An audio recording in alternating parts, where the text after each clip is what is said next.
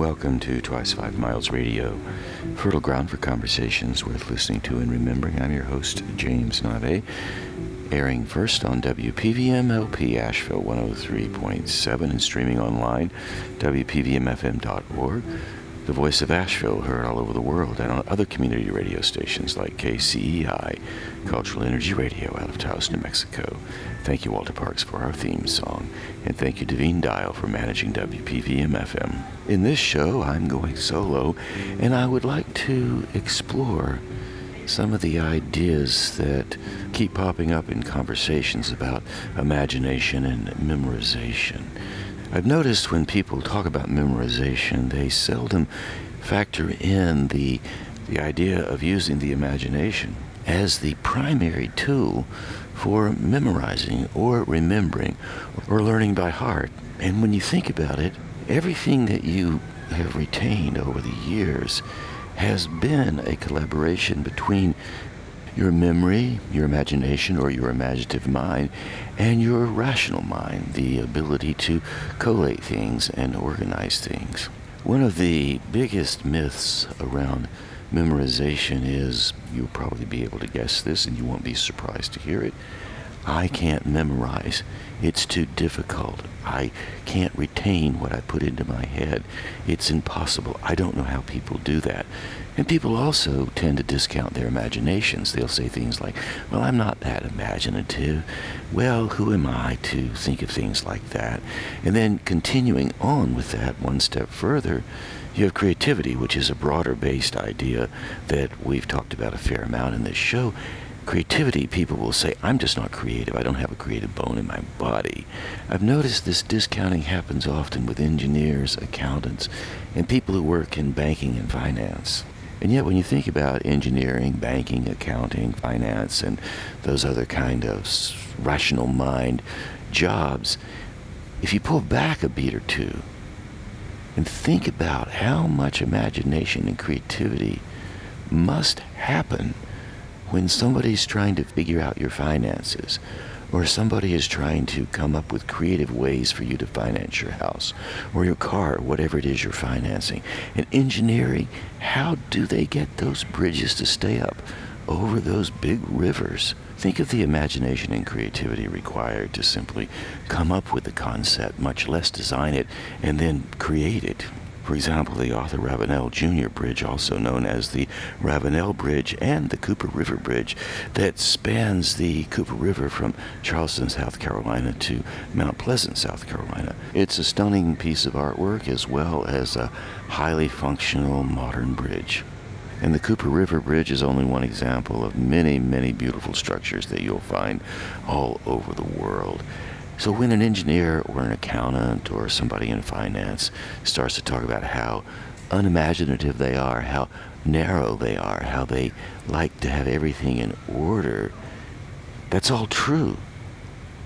It's also true that within the context of the order and the focus and the narrow examination of one thing, you will find a great deal of imagination and creativity, and you will also find memorization. And one of the things about memorization that I like is, instead of memorizing traditionally, I like to memorize with my whole body, like I'm dancing. I like to move. And what I've noticed about that, when I'm memorizing a piece and I'm saying the words aloud and I'm imagining the mountain, or I'm imagining a river or someone in the poem, I'm giving that person in the poem a distinct face. Everything is very large and big, and the physicality of the movement is large and big. Not only do I memorize slowly, always slowly, memorize the lines in the poem or the lines in the text, I memorize the environment that I'm in. Now, it might be worth noting, you might be interested, I'm recording this show with my MacBook Air on a program called Hindenburg Journalist, designed specifically for radio art, making radio shows. I'm sitting on a veranda. I'm in the Philippines.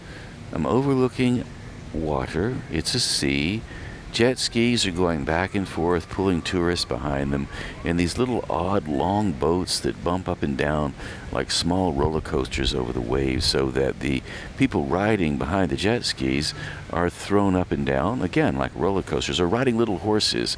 And the idea is to stay on the snaky sort of bouncy thing that's being pulled behind the jet ski, and they go up and down in front of this veranda. It's a small boutique hotel. It's a little resort, and I'm here for 2 or 3 days. I've been in Manila visiting Tish Valyez for the last 4 or 5 weeks and recording all of my shows and doing my work from Manila. So we came here for a 3-day relaxation, and so I'm sitting on this veranda, laptop on my lap, recording this show about memorization. Now, the reason I bring that up is because if I stepped up to the table that I'm looking at with 6 or 7 chairs around it and a little flower on the table, a few other people gathered in this veranda, if I stepped up to that table and started memorizing a poem by doing great body movements, I would memorize this whole environment.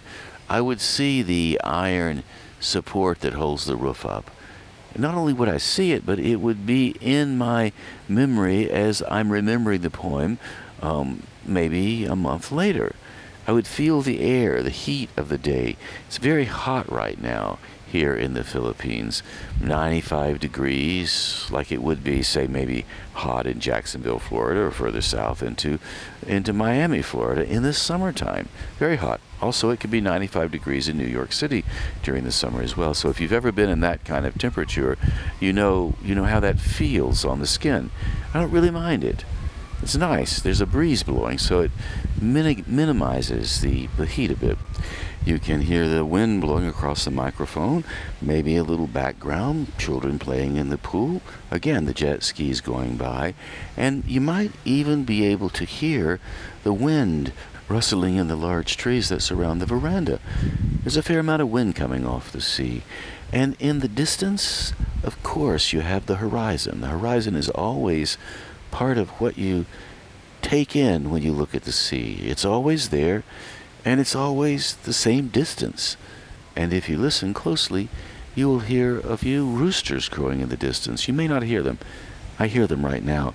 I was over here earlier this morning looking out on the morning sunrise that came across the water, and the roosters were just going on and on and on. I thought there must be 1,000 of them next door. And as the morning progressed, the roosters settled down and continued to crow now and then, but not as much as they were when the dawn first came, with the sun rising out of the sea. Looking east where the sun came up earlier today, I'm reminded of a line of poetry from Kipling's poem Mandalay, and it goes like this. Oh, ship me east of Suez, where the best is like the worst, where there ain't no 10 commandments, and a man can raise a thirst on the road to Mandalay, where the flying fishes play, and the dawn comes up like thunder out of China across the bay. I've always liked the idea of the dawn coming up like thunder, boom, and it's there. And that's actually what happens here in this part of the world. In North America, we have a long sunset and a long sunrise. In the Philippines, it's a much shorter proposition. It's night, and then it's day. The dawn does come fast here, and that's because we're closer to the equator, and there's just not as much movement in the earth. Somehow, it happens like that. I don't know the science behind it, but I do know it's dark, and then suddenly it's light, and you have a little bit of a sunrise, a little bit of the dawn coming up, the dawn cracking over the sea, but not much. Suddenly it's there, the sun's up, and it's daytime.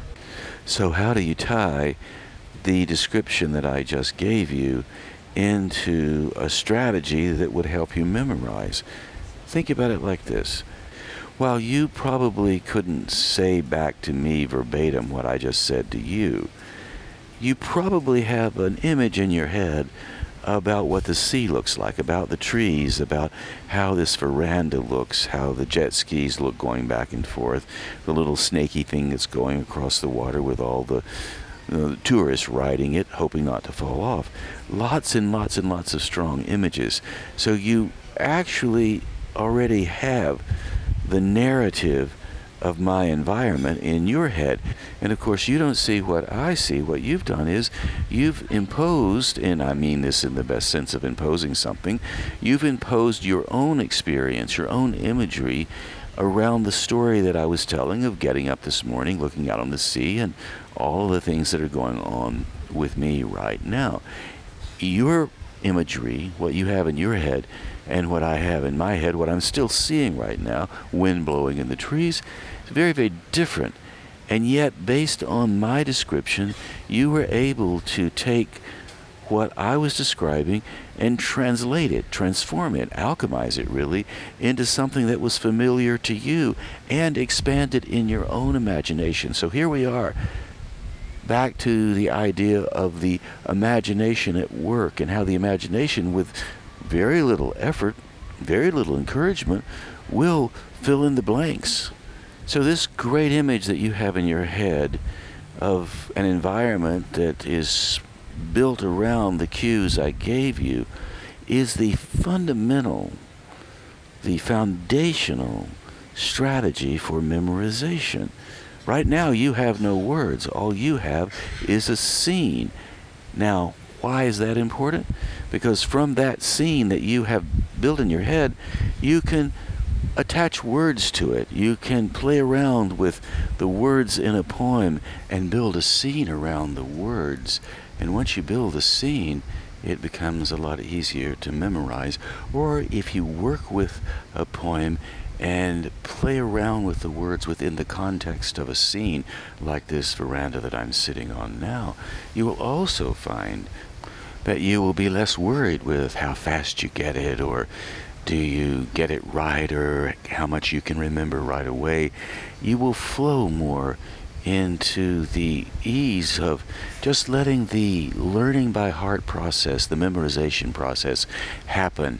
So why would memorizing something have value for you? Why would you want to even take the time to do it? So here are a few benefits that you can get from memorizing. First thing that you get is exercise. Your brain really enjoys taking this kind of information and processing it. I say your brain, but really your whole body enjoys it. It engages your entire system. It engages your imagination, your curiosity, your intellect, your psychology, the deeper things that are inside of you. It allows you to ponder existential questions. It also gives you a chance to expand the visions that you have, almost like the dream visions that you have, except you are awake and you can craft almost like little movies in your imagination as you're working with one or two phrases. Playing around with memorization requires no education level. If you're in the first grade, you can do it. If you're 97 years old, you can do it. And of course, the reason why it doesn't matter how old you are or what your education level is, memorization is something that we do all the time. It's really how we survive, taking in information, remembering it, and then putting it together in different combinations to use it as we need to use it as we move through our lives. That's memorization from the broad point of view. I'm now thinking about a little bit more narrow path with memorization, which is one bit of written material that you take in. Now that's going to be very different than, say, for example, memorizing an address. If you move into a new place, you likely will memorize the address. Why? Well, you want to make your way back home. So if you know the address of the location you just moved into, it will come in handy to know it on many different occasions. Here's something that's interesting for me, and this may be something that you've experienced as well. When I really need to know something, like, for example, an address or a number, I generally have no trouble memorizing it. I will remember it fairly fast. Why? Because like in the case of an address, you'll use it over and over and you'll do it very soon. And it's important because it's your location. It's where you will find yourself sleeping and eating and dreaming and being alive. Maybe even in this place that you now have as an address, you'll memorize a piece of prose or a poem or, who knows, a song around the kitchen table. And another reason to memorize, it makes you feel good. You can have a little bit of fun with it. So on that note, let's do a little memorization workshop right now. So here's the first thing you need to know. In order to become a successful memorizer, you have to keep in mind that short equals success. Short equals success. A successful memorizer does not have to have thousands and thousands of lines. Successful memorization means you only need one image, one little phrase to start building your memorization inventory. And once you wrap your head around the idea that you are memorizing not to have a great vast amount of material you can present to a large audience, you're memorizing for the sheer pleasure of noodling around with words to become acquainted on a deeper level with one phrase or one poem or one idea. Once you take that in, it changes the whole scenario around what you were taught regarding memorization, what I was taught, what we're taught in general about memorization. Memorization, when it's taught in schools, it's more industrial. You gotta get it done right now, and you've gotta deliver it, and it's gotta be 100% right. You may have had an experience like that. For example, in some school situations, this may not be the case now. Maybe, I don't know. But I know that I've experienced it in my life. The teacher asks you to memorize something, and you do. You get it down, you think you have it, and you stand up and you try to recite it, and you don't get every word right. And because you miss one word or a phrase, you start to feel like you failed. You feel like, I can't do this. This is too difficult. What is missed in these situations, those flubs, the stumble, the inability to remember a word, is actually a benefit and not a liability. And what I mean by that, when you take information in and you learn, it's impossible to take it in all at once. So the little bits that you take in and you retain, stay there. The bits that you don't quite retain and you try to remember and you have to go back and reference, those are little opportunities to go deeper into the piece. So the whole thing is a collage of messy learning, really. And somewhere along the way, you will know as much as you need to know in order to really engage with whatever it is you're learning in a way that will have great value for you, and when you present it to others or discuss it with others, it'll have great value for others as well. But in the beginning, when you're trying to learn anything, it's piecemeal, it's small, it's incremental. And that's why it's always really, really wise to appreciate the idea that mess is currency. Confusion is currency, doubt is currency, uncertainty is currency when it comes to learning. Now, doubt, uncertainty, mess may not always be currency in some situations.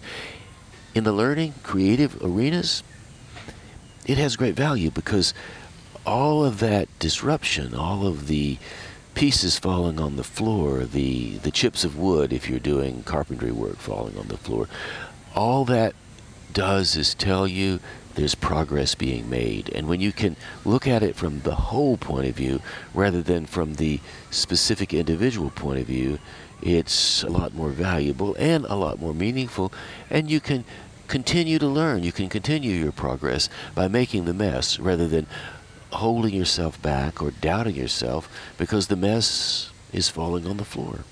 So what would fall on the floor in a carpentry shop? Maybe a little chip of wood, some sawdust, a nail, who knows?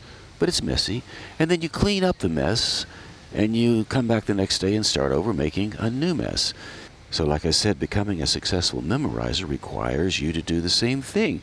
Make a bit of a mess out of what you're doing and see what happens. So on the note of keeping it messy and keeping it small, let's work on a poem. And here's what I would like to offer you. This is a poem you've never heard before. This is a poem that's in my new book, 100 Days, Poems After Cancer. And 100 Days refers to the 100 poems I wrote starting the day after my surgery for prostate cancer, which turned out to be successful, and I'm glad to report that. So the poem's title refers to the 100 days after the surgery when I wrote a poem a day, prose poems really. They're little stories. It's almost like a short memoir as much as it is a book of poems. Little reports from the daily field about what was going on during that day. Of course, a lot goes on during a day. You have to choose a few small things. Like I said, keep it small. A lot's going on. Like right now, I'm still sitting on the veranda looking out on the sea. People are playing on the beach. The roosters, they keep crowing. I don't know how come these roosters crow all the time. So there's a lot that goes on during a day. You can't have everything in a short poem, but you can include a few small things, and that's what I've done here. And the poem we're going to work with, I wrote on the 4th day, and it's titled Nesting Boxes. It has 12 lines, and obviously we won't get all of that memorized right now.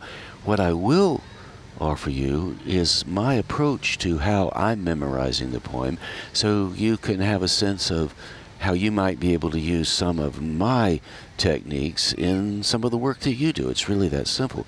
So the first thing you do when you want to memorize something, you don't sit down and try to memorize the first line out of the gate. What do? You get a sense of the piece. So I'm going to read the poem for you first to give us a sense of the atmosphere of the piece. Let it soak in. I'm not going to perform it. I'm just going to read it and take it easy and see what happens and let the images wash over me. Now, you could do this 100 times before you ever start to move in the direction of memorizing the words. And what happens when you work with the atmospheric elements of a piece rather than the specific words of the piece, the words tend to magically, could it be magic or could it be just the natural holistic flow of things? Words tend to fall into place. So here's the poem, Nesting Boxes, number 4. Bluebirds have claimed their nesting boxes attached to the dogwoods that overlook the fire pit in the middle of the side lawn where 2 cords of oak and locust sit along the fence at the edge of the woods. I'm grateful for the talks I've had around the fire with my friend A.D., who gave me a place to heal. Earlier today, I woke from my lawn chair nap to see a Cooper's hawk glide across the lawn and land in a tree. It perched, wiped its wings, flew on. A storm predicted tonight will tear things apart to make way for new growth. So is that a poem? Is it a story? A little bit of both? Yeah, it's all of that. It's a little report from the field on the 4th day after my surgery. Simple as that. Nothing complicated about it. It's a very simple prose poem that describes a scene and gives you a sense of my mood in that moment. It also gives you a sense of the relationship I have and had with A.D. A.D. was letting me stay at his place for the first 10 days after my surgery, so that's how A.D. got factored into that poem. And he also makes a few appearances throughout the poems I wrote during the first 10 days. So as I said, to become a successful memorizer, it's important to take the pieces you're working with and do them in tiny little bits. Learn the bits, the small bits, rather than trying to learn the whole thing. That said, before you even start with the small bits, it's worth getting a sense of the entire story that sits in the piece you're working with. The beginning, the middle, and the end. Like, for example, Nesting Boxes. It opens with the scene of the bluebirds overlooking the fire pit, where my friend AD and I talk. So you know that we have a country scene. You know it's likely springtime because the bluebirds are claiming their nesting boxes. And then the scene shifts from the bluebirds in the fire pit and me having a conversation with AD. That scene shifts to me sleeping earlier in the day in a lawn chair. And then the last bit of it, a hawk flies by. A Cooper's hawk lands in a tree and then flies on. If you know the narrative of the poem, like I do, or the story, and you can tell it in your own words, that's the beginning, that's the launch point for becoming a successful memorizer. Once you have the story down, then you can add the words that have been written to fit into the story. Coming back to the veranda that I'm sitting on as I record this, I've already described it for you. So now you have a second scene, the description of AD's yard and the fire pit and the Cooper's hawk flying by. Two very different environments. What they both have in common is the fact that I was able to work up a storytelling, told narrative about both environments. Now, I am on the porch veranda here, looking out on the sea. I was in AD's yard and have a vivid memory of what his yard and his house and the grounds around his place felt like in the springtime, in April, western North Carolina. So in both situations, I can recall the atmosphere. I can feel the atmosphere. Here, I'm sitting in it, so I can describe it in a very immediate way. I remember AD's yard. Also, the immediacy emerges as well, along with the words that we're now working with, the bluebirds in the nesting box. So now we arrive at your first quiz. You didn't think you were going to be tested on this, did you? Well, here's the test. Name 3 elements in the piece I just read. 3 elements. Take a moment. Think about it. Do you have those in your head? What are they? You don't need to tell anybody, but just note if you can name 3 elements. I'll bet you can. I'll bet maybe nesting box, bluebirds. You might have said fire pit, maybe Cooper's hawk. An element would be sleeping in the yard. 4 elements. Actually fairly easy for me to remember because I'm already working with the poem. And here's another thing I want you to know. This poem that I'm working with right now, I'm memorizing it currently. I don't actually have it fully memorized. It's one I'm working with, and I'm working with it as I'm recording this on the veranda here in the Philippines. So here's another note for becoming a successful memorizer. You can take as much time as you please working on something. I know we have a limited amount of time here, so I'm going through it rather fast. You can take a small piece, 12 lines, 14 lines, whatever it is, and go through it until you can just tell the story, no problem at all. And you can take, like I said, as much time as you want with that. The key to it is to keep working with it, keep imagining it, and the key is to allow yourself to let your imagination have as much free form largesse as you possibly can. Make everything you imagine really, really big when you're working with a piece. And it's that large, wild, imaginative stuff that you can build inside your imagination that will start to create a relationship with the words and connect you emotionally as well. And we'll work with that idea of letting your imagination go large in just a moment. But first, let's go to the first line of the poem and the title. I'll bet you have a pretty good sense of what the title is, nesting boxes, and I suspect even though you might not have the first line word for word, you have a sense of it. The first line is this: bluebirds have claimed their nesting boxes.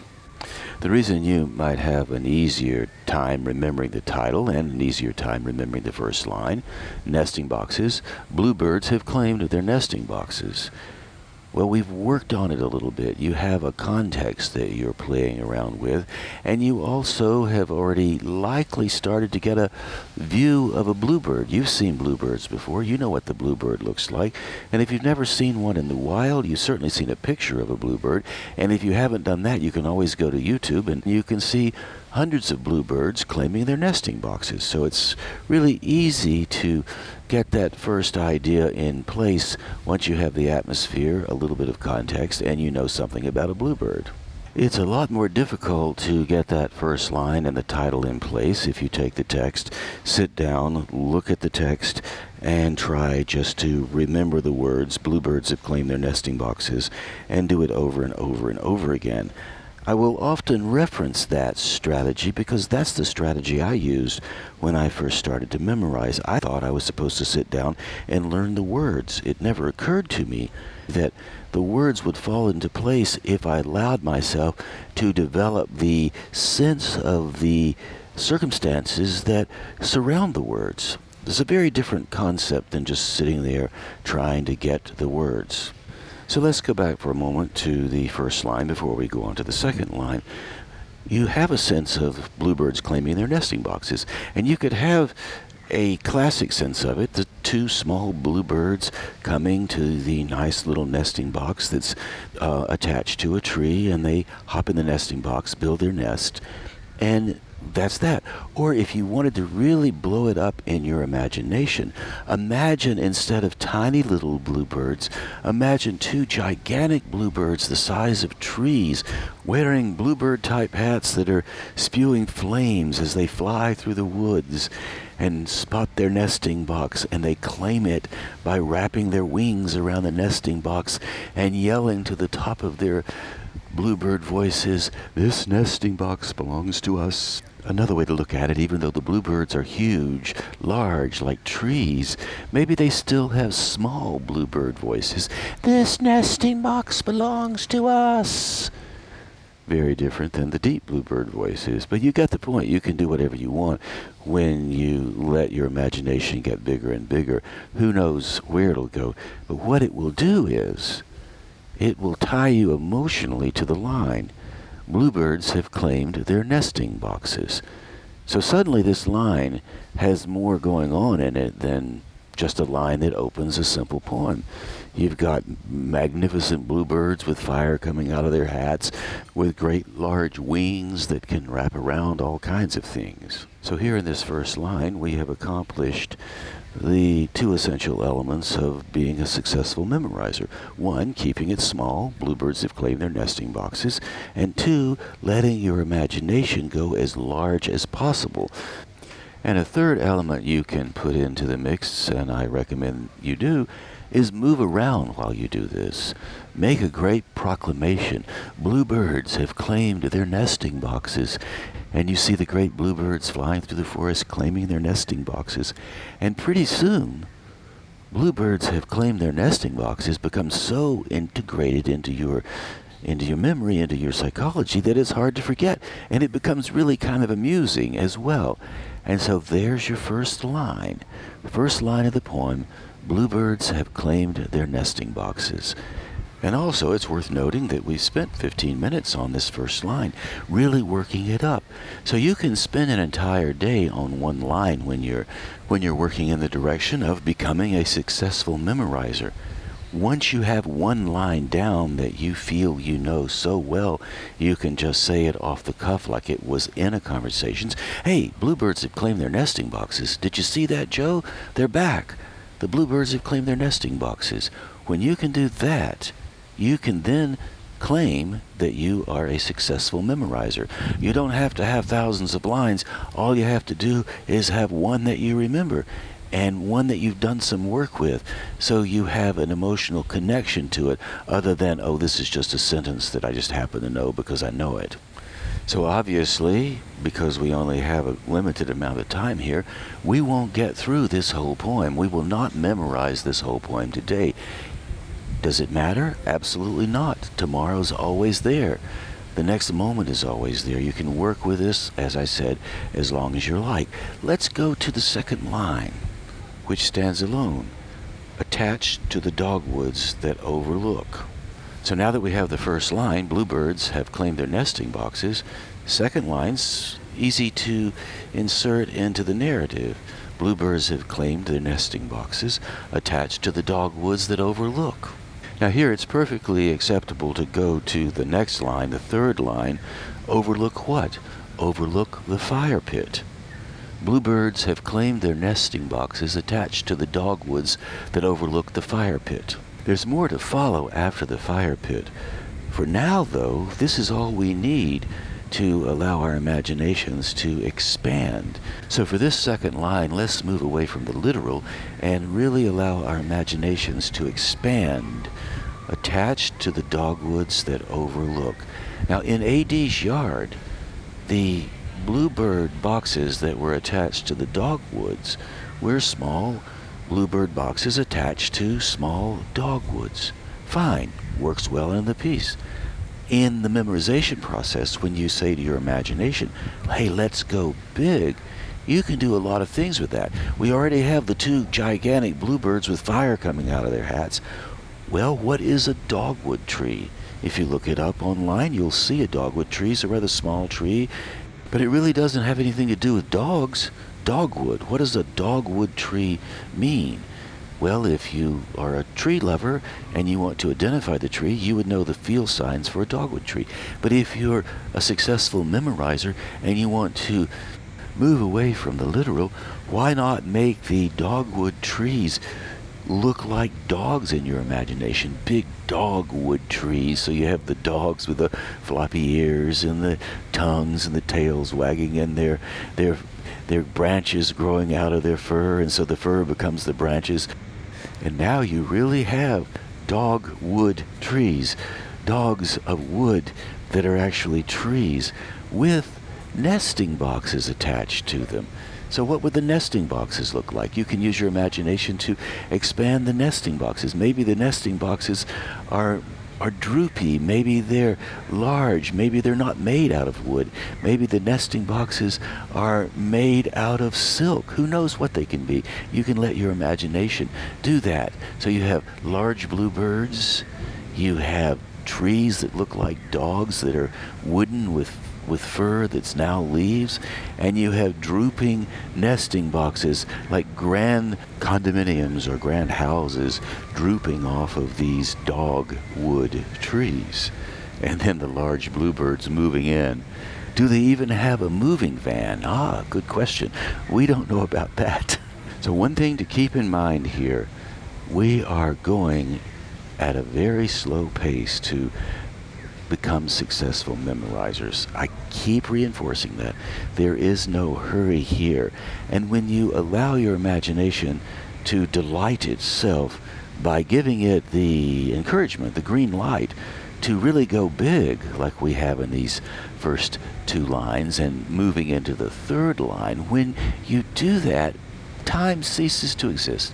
Something else takes its place, and the connection to the work starts to grow. So when you do the imaginative work for the first two lines, by the time you get to the third line, your imagination will have something to work with. It'll have a context. You'll have an imaginative sense of where you want to take this and how you want to expand it. So now we come to the third line.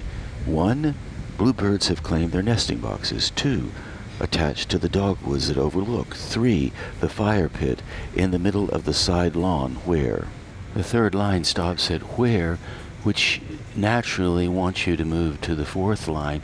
And when you see that natural need to move to the next line with no punctuation at the end of a line of poetry, that's called enjambment, which comes from French, meaning to stride over. So we stride from the third line to the fourth line and continue on to the fifth line in the middle. And that ends the first scene, the opening scene of the poem. You already have a sense of where the first scene closes in the fifth line, because I've described it and I've also read the poem. So keep in mind that all these little elements, these tiny little fragments, if you will, eventually will fall together into one piece. It's a bit like spinning the kaleidoscope round and around and around, and when it falls together, it has one form. So now let's open it up a little bit here. We're coming to the third line, and let's add the fourth line as well, and then go into the fifth line so you can get a sense of how it starts to build. We started slowly with one image, the bluebirds, and then we built that out a bit. And as you build the images out, the piece gets bigger and bigger, even if it's a short poem like the one we're working with right now. And as you probably already figured out, we have just enough time to get through the first scene. So here's the first scene from the first line to the middle of the fifth line. Bluebirds have claimed their nesting boxes attached to the dogwoods that overlook the fire pit in the middle of the side lawn, where 2 cords of oak and locust sit along the fence at the edge of the woods. One of the beauties of memorization is once you learn the piece by heart, you can speak it out loud in the oral tradition like a storyteller. And as you memorize the piece, you will start to form ideas around how you're going to speak it out loud. I say this now because I just mentioned enjambment and how you naturally stride to the next line. So when you present your work from a storytelling point of view, orally, from the spoken word point of view, you can tweak it however you like. So just keep that in mind as you're memorizing the piece, and your understanding of it will change, it will grow, it will transform as you go along. And as you make those changes, you will begin to get a better sense of how you want to present the piece. Take it easy, go slow, go fast. You'll figure that out as you go along. So let's play around with that third line and put some big ideas in it, build it out a bit. So we have the bluebirds with the fire and the crazy hats, and we have the trees that have dogs, and they look the dogwoods, and now they're overlooking the fire pit in the middle of the side lawn. So the image I have in my head, I have the huge dogwoods standing high in the forest, and they're leaning over the fire pit, and they have big bulgy eyes that are looking down on this fire pit, and I have this huge fire raging in the middle of the lawn, and it's not raging like it's dangerous, it's raging like it's enthusiastic. Crackle, crackle, and I can hear the sounds and smell the smoke, and I can see the dogwoods, the dogs above the fire pit leaning over, and I'm sitting there by the fire pit, and I'm looking up from the side lawn. And now I'm picturing the lawn as I remember it. So I've expanded the dogwoods and the bluebirds and the huge fire, but I've kept the lawn with the same proportions. So I have this contrast between the roaring fire and AD's lawn, which is an easy bit of grass at the side of AD's house that extends to the woods. So now we have a working image of the third line. Huge fire, quiet lawn, big dogwoods with bulging eyes leaning over the fire. Keep in mind, when you build out the images like we're doing now in your head, your imagination will really stir up. It's excited. It loves stuff like this, the mess of it all.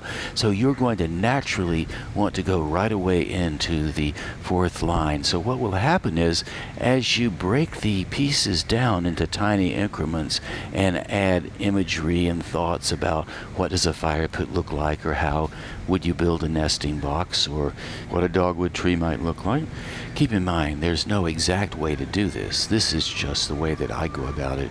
And you might have a very different take on it. I would love to hear that. You can always reach out to me, Navé at jamesnave.com, and tell me how you do it. So now that we've built the third line out with some strong images, the fire roaring in the middle of the side lawn, it's time to move on to the fourth line, and then to the end of this scene, which, as I said, stops in the middle of the fifth line with a period. So the fire pit in the middle of the side lawn, where 2 cords of oak and locust sit along the fence at the edge of the woods.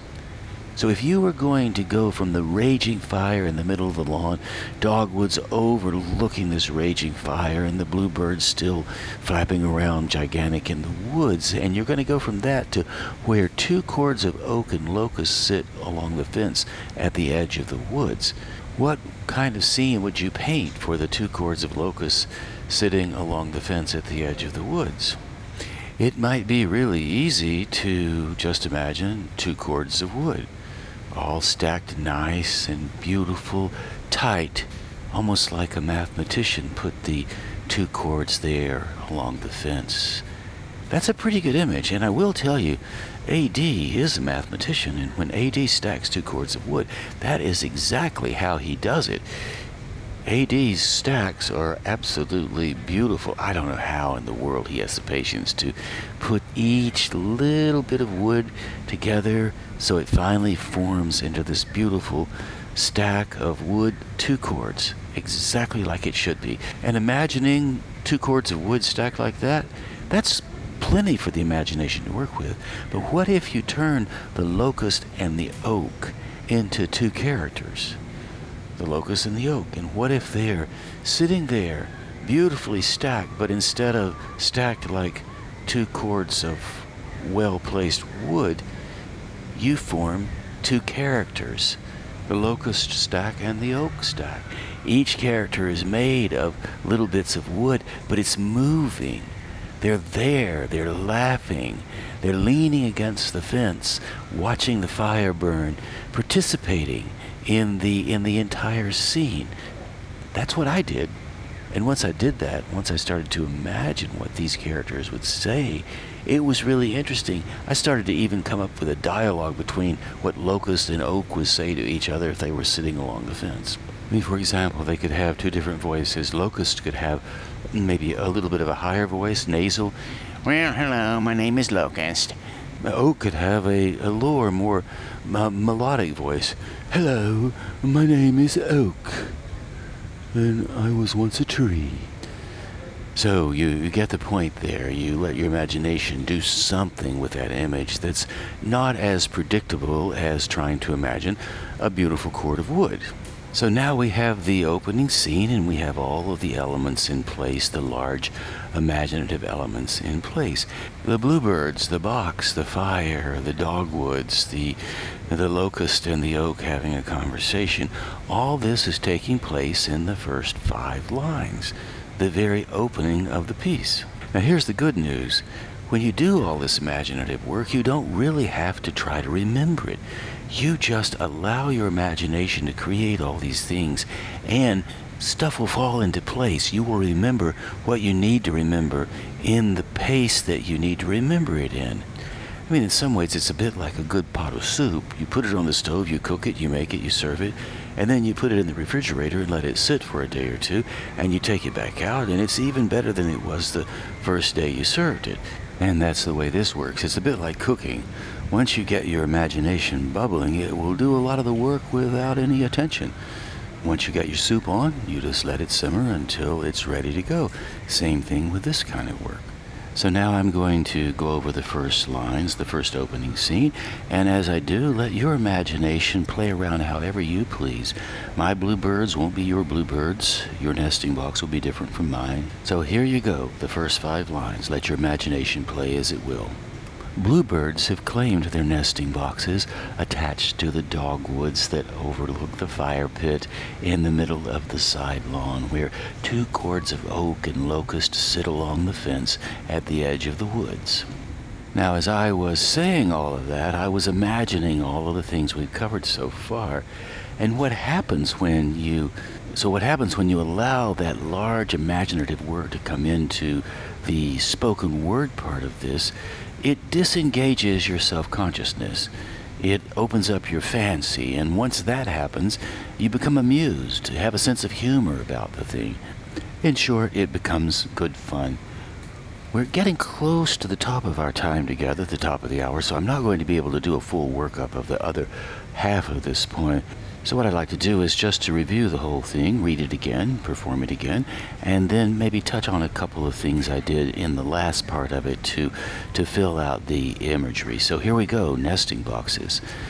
Bluebirds have claimed their nesting boxes attached to the dogwoods that overlook the fire pit in the middle of the side lawn, where 2 cords of oak and locust sit along the fence at the edge of the woods. I'm grateful for the talks I've had around the fire with my friend A.D., who gave me a place to heal. Earlier today, I woke from my lawn chair nap to see a Cooper's hawk glide across the lawn and land in a tree. It perched, wiped its wings, flew on. A storm predicted tonight will tear things apart to make way for new growth. It only took me 48 seconds to read this poem. This one is really short, and yet we've spent almost 40 minutes working on just the first 3 lines. Here we are back to the slow movement that happens when you memorize. But in that slowness comes the speed of the imagination as it revs up. So in the second half, I've done as much imaginative work as I've done in the first half. So here's an example of what I mean about blowing things up. I'm sitting in the lawn chair, and I wake from my nap, and I see the Cooper's hawk glide across the yard. Now, that actually happened, and I'm a bird watcher, and I know how to identify most of the common birds you would see in your front lawn, and some occasionally flying through, like the Cooper's hawk. So I wake up from my nap, and I see this Cooper's hawk.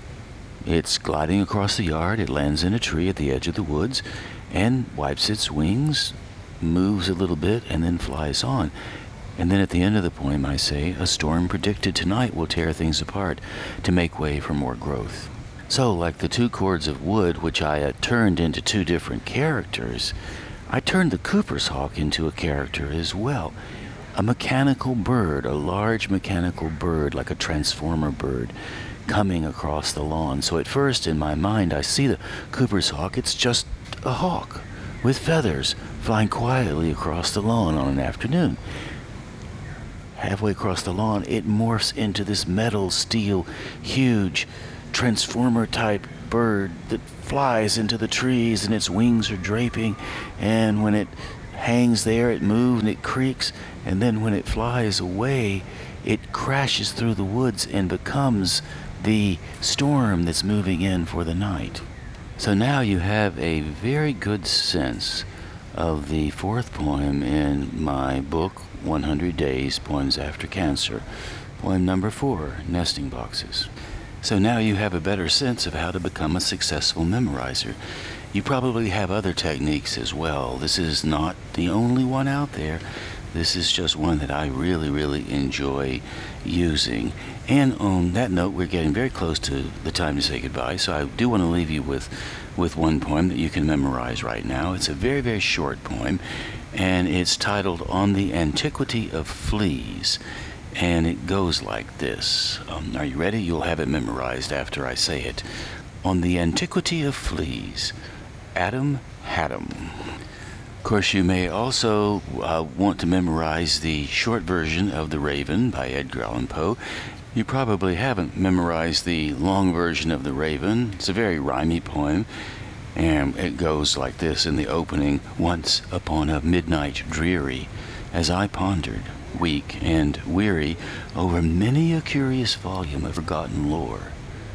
So that's how it opens, and it goes on for 8 or 9 minutes. I don't know how long it is. It's long. Here's the short version, easy to remember. Nevermore. That's all you need to know about the Raven. Nevermore. So now you have 2 short poems. On the Antiquity of Fleas, Adam had 'em, and the short version of the Raven, Nevermore. So you can see how much fun this can be if you let yourself play around with it. And in conclusion, even the most complicated poems, the ones that are considered the heavy hitters, can all be handled the same way as we handled nesting boxes, one line at a time. I mean, for example, T.S. Eliot's Proof Rock. Let us go then, you and I, when the evening is spread out against the sky, like a patient etherized upon a table. Let us go through certain half-deserted streets, the muttering retreats of restless nights in one-night cheap hotels, and sawdust restaurants with oyster shells. So, already it's really complicated, but if you want to know the first line of the love song of J. Alfred Prufrock, the first beat, the first thought, the first image of this poem, all you have to remember is, it's an invitation. Let us go then. That's it. Let us go then. And if you want to add on, let us go then, you and I. So in some ways, no matter how long or short the poem is, all poetry is a bit invitational. It does ask us to go somewhere, and that's what we've done here in this time together. We've gone somewhere. And all writing, all imaginative work, all creative work asks us to all go somewhere. It invites us to take a trip. It invites us to encourage our own imaginations to go somewhere, or it invites people to join us as we journey along. However you do it, it's still an opportunity to transform. It's an opportunity to smile, to breathe, to enjoy. to imagine the bluebirds with their hats and the big dogs in the woods and the fire pit and the oak and the locust having a conversation and that old metal hawk flying through the woods turning into a great storm. So thank you ever so much for listening to Twice 5 Miles Radio. By the way, Twice 5 Miles comes from a poem by Samuel Taylor Coleridge, Kubla Khan.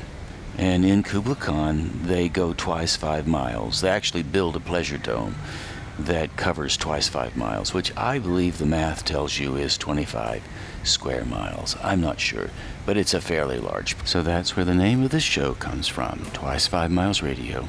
And we go twice 5 miles and more, like we've done just now, to get at something, transform something, get a story, get an interview, get something to happen. So thank you for helping me make that happen. I really appreciate it.